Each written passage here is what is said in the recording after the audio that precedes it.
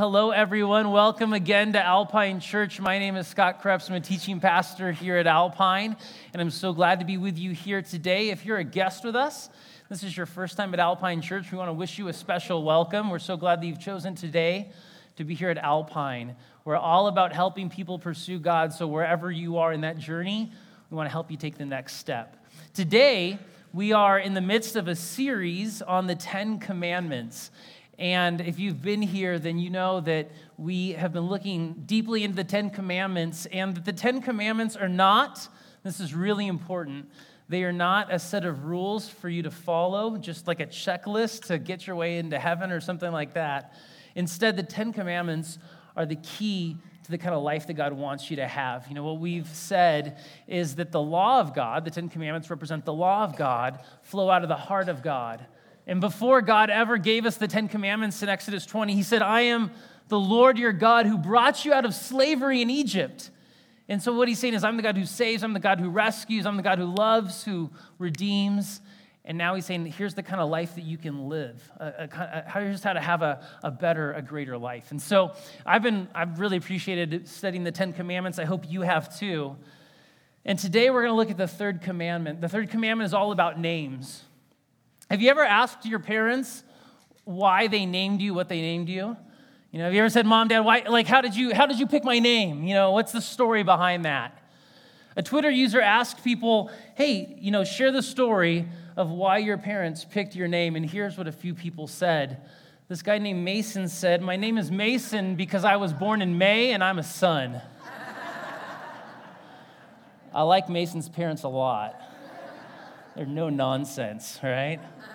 We will always know when you were born and what your gender is, all right? Mason. Somebody else said, my name is Alexis because the conversation of my name was brought up in the car and Alexis was in front of them, and my dad just changed the spelling. Alexis. Good thing it wasn't a BMW, right? Otherwise... One other person said, I don't have this on the slide, but one other person said, my name is Jane because the night before I was born, my parents went to a restaurant and they couldn't decide between Jane or Anna, so they had the whole restaurant vote on the name. Strangers decided my fate. You know, if you have kids, it's really stressful to name your kids. I have 4 kids. It's really stressful to come up with names for your kids because, you know, they're going to carry them throughout their lives. And so if you have kids, you know, how did you go about naming your children? Did you choose popular names? Maybe you named your daughter Katniss, you know, because that was hot. It's coming back, don't worry. So that's good. That's still good. Maybe we're at church, maybe you went with biblical names. My kids all have biblical names. My 3 boys have male Hebrew names. My daughter's name is Trinity because it means God is 3 in 1, like we just sang about. That's what brings a lot of meaning for us, especially for my wife. I like Trinity because I like the Matrix, you know, so that's also coming back because everything comes back now. Names mean things, right? I know the meaning of all my children's names, mainly because they're biblical names, but like my son, my oldest, Micah, his name means who is like the Lord? It's a rhetorical question. No one is like God. No one equals him. No one matches him. My son Judah, his name means now I will praise the Lord. I'll praise the Lord. My son Daniel, his name means God is my judge. I love that so much because whenever he messes up, I say, hey, man, God's your judge, all right? You don't got to convince me. You got to convince him. God's your judge, Daniel. So maybe you know the meaning of your name, maybe you don't, but names are important. Names matter to us. We don't like it when people mispronounce our names. I'll always remember years ago I was at a wedding, and throughout the wedding ceremony, the pastor mispronounced the bride's name.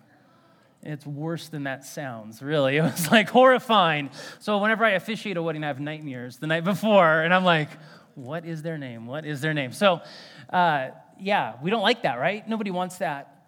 It's like what people say, the favorite word of any person is their own name, is the sound of their own name, right? And so our names matter. Our names have meaning. When we think about our loved ones, even if we don't know what their name means, just the sound of their name, like, brings up all those feelings, all those emotions. We love them. So names matter. Names carry power. And the same is true with God. God's name matters. God's name has power. God's name reveals who he is and reveals his character. And so today we're talking about don't take God's name in vain, the third commandment. What I want to do I want to look at the commandment with you in just a moment in Exodus chapter 20, verse 7. I want to explain to you what it meant for the people who heard it, the Israelites there at Mount Sinai. And then I want to talk about what it means for you and I today. So remember, Israel at this point, they have just come out of slavery. They've just left Egypt. They are in the wilderness. They're now at Mount Sinai. God has given Moses the law. There are 10 commandments here. There's many more laws, but there's 10 central commandments that kind of summarize the entire law. The first 4 have to do with our relationship with God. So you can think of the first 4 commandments and the 10 commandments having to do with our vertical relationship with God. The other 6 have to do with our horizontal relationship. So we're still in that vertical relationship with God. And in the midst of these commandments, we encounter number 3, and here's what it says. You shall not take the name of the Lord your God in vain, for the Lord will not hold him guiltless who takes his name in vain. So what did this mean to the people who first heard it?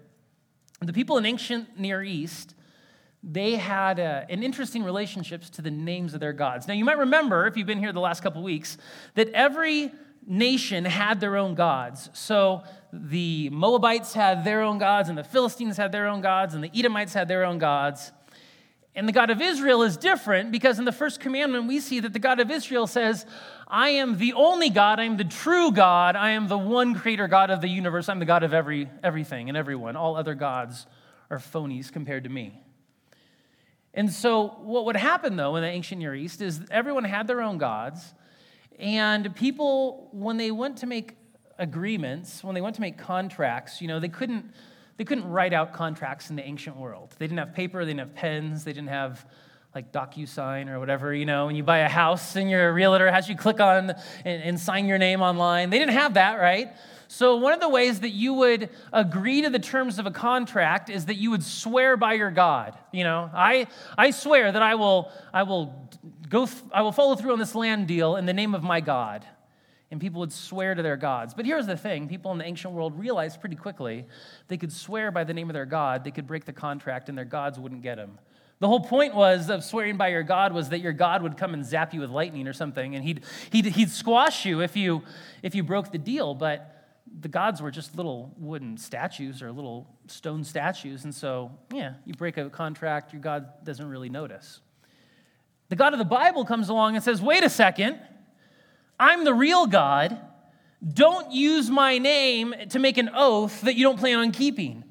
Don't swear falsely using my name. Don't make a contract with my name, because my name is greater than all the other gods.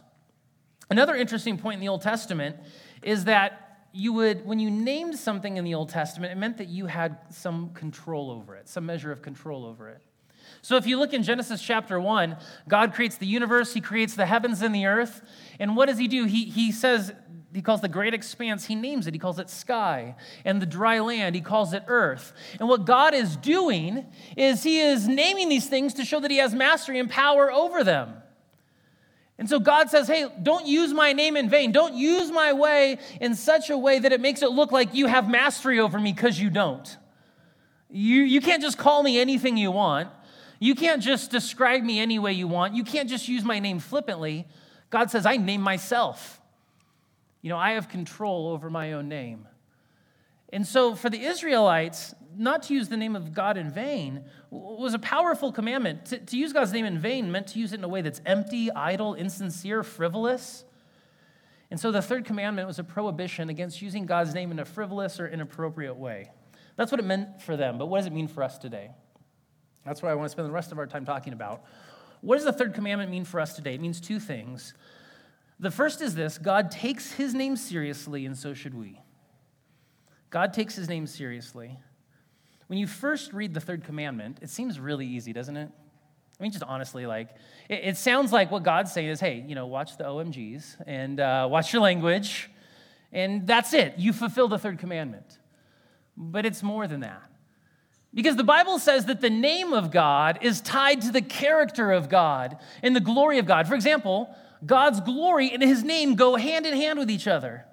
So in Exodus chapter 33, Moses says, God, I want to see you face to face. In other words, God's spirit, he doesn't have a body. So what Moses is saying is, God, I want to see all of your glory. And God says, Moses, I can't show you all my glory. You're sinful, you're a human, you die, you get like zapped and you go away. So you can't see all my glory, but God says, I'll make my glory go past you. And as my glory goes past you, you can kind of get a glimpse of it. And so God does that. And as his glory goes past, God reveals his personal name to Moses, Yahweh, I am, the great I am. And there we see that the glory of God and the name of God are tied together. They're one and the same. In fact, in Psalms, it says it this way. Psalm 8:1 says, how majestic is your name in all the earth. God, may your name be glorified throughout all the earth, that when your people speak your name, when they sing your name, may it be glorified. It is majestic. It is lifted up. Psalm 29:2, ascribe to the Lord the glory due his name. The name of God is to be glorified, is to be lifted up. Certainly not to be used in vain. God's name is connected with his holiness. Psalm 111:9 says this. It says, what a holy, awe-inspiring name he has. God's name brings out awe. It inspires us. It is holy. This is why we sing about his name, why we glorify his name. You might remember Jesus in the Lord's Prayer. I grew up in church saying the Lord's Prayer every Sunday. In the Lord's Prayer in Matthew 6, Jesus starts off the Lord's Prayer. What does he say? Many of you know it. Hallowed be your name. God, may your name be glorified. May it be hallowed. May it be set apart. It's holy. It's separate. The name of God is holy. So when you use the name of God in an unworthy way, you're violating God's glory, you're violating God's holiness.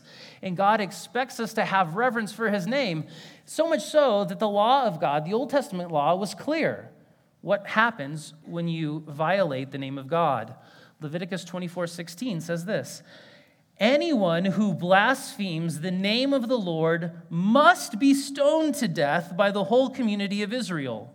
Any native-born Israelite or foreigner among you who blasphemes the name of the Lord must be put to death. Now, that was God's law for Israel in the Old Testament. We don't live under God's law, God's Old Testament law. So God isn't desiring that if someone uses God's name in vain, we'd put him to death or stone him. But here's what this should say to you and me is, wow, God takes his name really seriously. When God talks about having reverence for his name, when he talks about worshiping his name, it's serious business. Because in the Old Testament, if you blaspheme the name of God, you could be killed for it. This should be a wake-up call that we take God's name and we take God for granted. You know, we don't give God the seriousness that he deserves. We don't give God the glory that he deserves. Now, we have a too casual view of God. You see this all the time in life, right? We're just too casual with God. I like to play golf. I'll go play golf. I'll go play golf with the pastors. And the pastors, they have really good language when they golf, just so you know. This is not an area where your pastors struggle. They may cheat sometimes when they play golf, but it's a future sermon, all right? Language is very clean. But I play with other people, and their language isn't so clean, and they'll say all kinds of things, and then they'll use the Lord's name in vain. No big deal. Just throw it out there. This week, I was watching a TV show that was otherwise clean, and then there's just this one scene where people are just using God's name in vain, like back and forth, just this whole little section. And I knew I was going to preach this message today, and it was just like, man, this is really bothersome. And it was just like hurtful to hear God's name just used this way over and over again. But it's so casual. You see it on TV all the time. You see it at work all the time. You're drawn into it all the time. We have too irreverent a view of God and his name.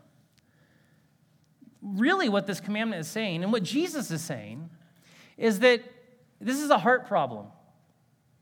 The problem isn't just that you use God's name in an unworthy manner, but it reveals something in your heart.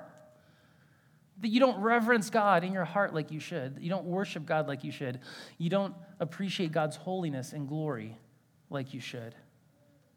Now, this doesn't mean that we should be afraid to use God's name. That's not what God wants. God wants you to use his name. He wants you to use his name to worship him, to glorify him. It's not like Harry Potter. He's not, he who should not be named. That's not what's going on here. We should lift up and glorify and worship the name of God and give reverence to the name of God and praise the name of God. That's why we sing songs to God. And when we say the name God and we say Jesus, should bring joy to our hearts. And we should tell people about how great God is and how glorious God is, and not use his name in a vain way. That's the first point. The second point for us today is that honoring God's name is more than a language. It's how we live our life. It's more than a language. It's how God wants us to live our lives. I'll always remember when my oldest was in first grade, he came home one day and he told my wife, he said, "Mom, I know all the swear words now." And so Melanie was thinking yeah, okay, what does he really know? And so she's like, "Okay, well, tell me what they are." And he pretty much knew all the swear words, yeah.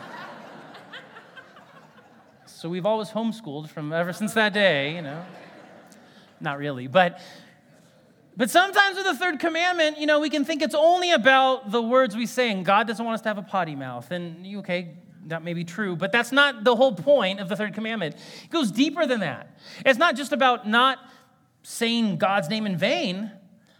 It affects us in a lot of other ways. Here are the other ways that you can break the third commandment. The other ways you can take God's name in vain. You can make false promises.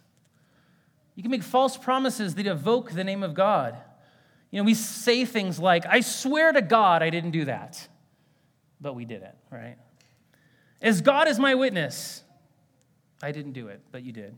Or, "I swear on the Holy Bible." And then we tell a lie. I remember when I was a kid, my friends and I at church locked the bathroom stalls and snuck out and thought that was hilarious. We didn't have phones, all right? So it was a dark time, And we locked the bathrooms. I don't want to give anyone any ideas, by the way. Let me just say. But we locked the bathroom stalls. The pastor said, "Did you guys do that?" And we said, "I swear on a stack of Bibles that we didn't do it." That's a lie. That's not fun. It's doing this, really, is what it is. And the Bible says, look at what Leviticus 19:12 says. "Do not bring shame on the name of God. Do not bring shame on the name of your God by using it to swear falsely. I am the Lord." In other words, God says, do not bring shame on the name, the name that should be glorified, the name that should be lifted up, the name that should be worshiped. Instead, when you swear falsely and you bring God into it, you bring shame on the name of God. You rob God's name of the glory that it deserves. That's why Jesus said in Matthew 5:37, Jesus said, "Let your yes be yes and your no be no." Let your yes be yes and your no be no. What did Jesus mean by that? Well, in Jesus' day, people would swear, but they were too smart to say, "I swear to God," and then lie. They knew that'd be a problem. They knew they'd be breaking the third commandment. So in Jesus' day, religious people would say, "Well, I need to swear to this, but I want a little wiggle room so I can break the contract." So they would say, "I don't swear to God, but I swear by God's temple. I swear by God's temple, which I can break if I really need to, this vow." Or, "I don't swear by God's temple, I swear by the gold on the top of the temple." Literally, this is the kind of stuff that was going on. And Jesus says, you know what this is? This is called hypocrisy. This is called lying. And when you evoke God or God's word in it, it's breaking the third commandment. So Jesus says, let your yes be yes, your no be no. Don't make false promises in God's name. Another way that we take God's name in vain, we make false claims and prophecies. Has anyone ever told you, "God told me to do this"? And God clearly didn't tell him to do it. This happened all the time in the Old Testament. Especially in the time of the prophets, there would be false prophets, and the false prophets would be paid off by the king to deliver a message that was something like this. The prophet would say, "Hey, Israel, you know those Babylonians outside the city? They're not going to come in here and break down the gates to our city and kill us all and take our land and turn the rest of us into slaves and carry us off to Babylon. That's not going to happen. God's going to rescue us." And that's what the prophets who were paid by the king to say that would say. But they were false prophets with a false message. And so in Jeremiah 14:14, God says, "Then the Lord said, these prophets are telling lies in my name. I did not send them or tell them to speak. I did not give them any messages. They prophesy of visions and revelations that they have never seen or heard. They speak foolishness made up in their own lying hearts." They were saying things in the name of God that God never said. And the same thing happens today. We might say, the Lord told me to do this, or God told us to do this. I have a friend when she was in college. A young man came up to her, a fellow student came up to her, and he said to her, God told me that we're supposed to get married. And she said, well, God didn't tell me, so sorry. And that was the end of their marriage right there. It just never got off the ground, you know. If you're going to say that God told you to do something, you better be sure that God told you to do it. You might hear pastors on TV, or I suppose online now, who say things like, if you give money to my ministry, then you'll be healed of your disease. That's a false prophet. Those are false promises. God never made those promises. And they're what God's talking about in Jeremiah 14. Now, we do this kind of thing today, not just pastors on TV, but we do this kind of thing today, and this might sting a little bit, but we all, and I include myself, we all need to be a little more careful about when we say, you know, God told me what to do in this situation. Here's what I mean. Sometimes we might say, you know, God told me to sell my house and buy a new one. Now, let me just say, if God tells you to do something, you should do it. If God tells you to do something and it doesn't go against his word, you don't need to ask any questions. Just go do it because God told you to do it. But I think a lot of times what we mean when we say God told me to do this, we mean things like, well, it seems wise for me to do it. Or it seems that God is generally leading my life in a way where it's okay to do this. Or, you know, nothing in the Bible says I can't do this, and so I'm going to do it. Or my mentors, you know, I have wise friends, and they're telling me this is a good business opportunity. But we're just so quick to invoke God's name in this, right? You know, God told me to marry her. God didn't tell me to marry my wife. God didn't tell me not to marry my wife. God's word tells me things about the kind of person I should marry and the kind of person I should be looking for, and I found a person like that. My wife wasn't so careful, but she married me anyway, and so, you know, God didn't tell me to move to Utah. God didn't tell Melanie to move to Utah, but it seemed like, okay, God was kind of generally leading our lives in this way. We just need to be a little more careful about saying, God told me to do this, because then when it doesn't work out, well, who was wrong? Was God wrong or were you wrong, you know? So let's be a little more careful about that. Don't claim things in God's name that he never promised. And don't behave flippantly with God's name. Flippant behavior, that's another way we break the third command. So here I'm thinking of those times when we do drop that OMG, right? We say gosh, but not gosh, right? We say Jiminy Christmas, but not Jiminy Christmas. We actually say it, you know? You stub your toe where you're just mad and you just let it out, right? That's flippant behavior. It's flippantly using the name of God. And here's what it does. We've talked a lot about how God views that use of his name, but think about what it says to other people who hear us use language like that. When you use God's name in vain, when you use God's name to curse, what you're saying, what you're telling people who are listening, you're saying, God isn't really who I claim he is. God doesn't matter to me as much as I say he does. God's not really that big of a deal because look how I can just use his name however I want. I mean, before I used God's name in vain, before I cursed with God's name, if I realized that when my wife and my children hear me use God's name that way, and when I use God's name that way, they're going to think, oh, Dad doesn't really think God's as big of a deal as he makes him on Sundays. If I knew that's what was happening when I used God's name in vain, I mean, that's horrifying, right? Well, that's much more serious. That's a big deal. That's a big sin. That's not a little sin. If I'm trying to tell people about how great Jesus is and how much I love him, and then I just sort of use his name to curse, they're like, oh, yeah, I know what you're like. I get it now. All this God stuff is just talk. You don't really think that God's that big, that powerful, that worthy. That's what happens when we use God's name in a flippant way.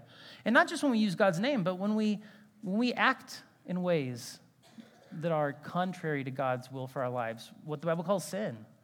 When we act in ways that are not honoring to God, what does it tell people who watch us, especially people who aren't Christians? It tells them that we don't really believe that God is who we say he is.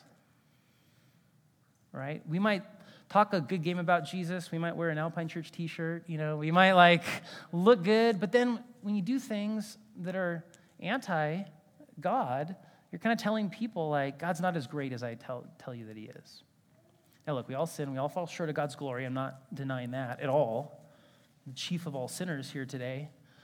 But what I'm saying is we need to be a little more aware of how we act and what we do and what it says about the name and the glory of God. I appreciate so much what Colossians 3:17 says. It says, "And whatever you do or say, do it as a representative of the Lord Jesus Christ, giving thanks through him to God the Father." What a great way to live your life. You are a representative. If you're a Christian, you're a representative of the Lord Jesus Christ. Do you know the word Christian means little Christ? And Christians did not first call themselves Christians. A bunch of people who didn't believe in Jesus, they were the ones who came up with the word Christian. They're like, what do we do with these people who obey Jesus and live like Jesus? Let's call them little Christs. That's what Christian means. It's a little Christ. And when you go out into the world with the name of Jesus, whether it's on your t-shirt or in your heart, when you go out into the world with the name of Jesus, you are acting as a representative of the Lord Jesus. And whatever you do or whatever you say reflects on God to a watching world. It's serious business, right? It's a big deal. And so in everything, God calls us to honor him. His name is so important. His name is so important because it's connected to his glory, his holiness, his character, and ultimately to our salvation. I want to end here. This week I was reading Acts chapter 4, and in Acts chapter 4, the Apostle Peter is preaching. This is after the resurrection, after the ascension. In Acts 4, verse 12, Peter says, "There is salvation," talking about Jesus, "there is salvation in no one else.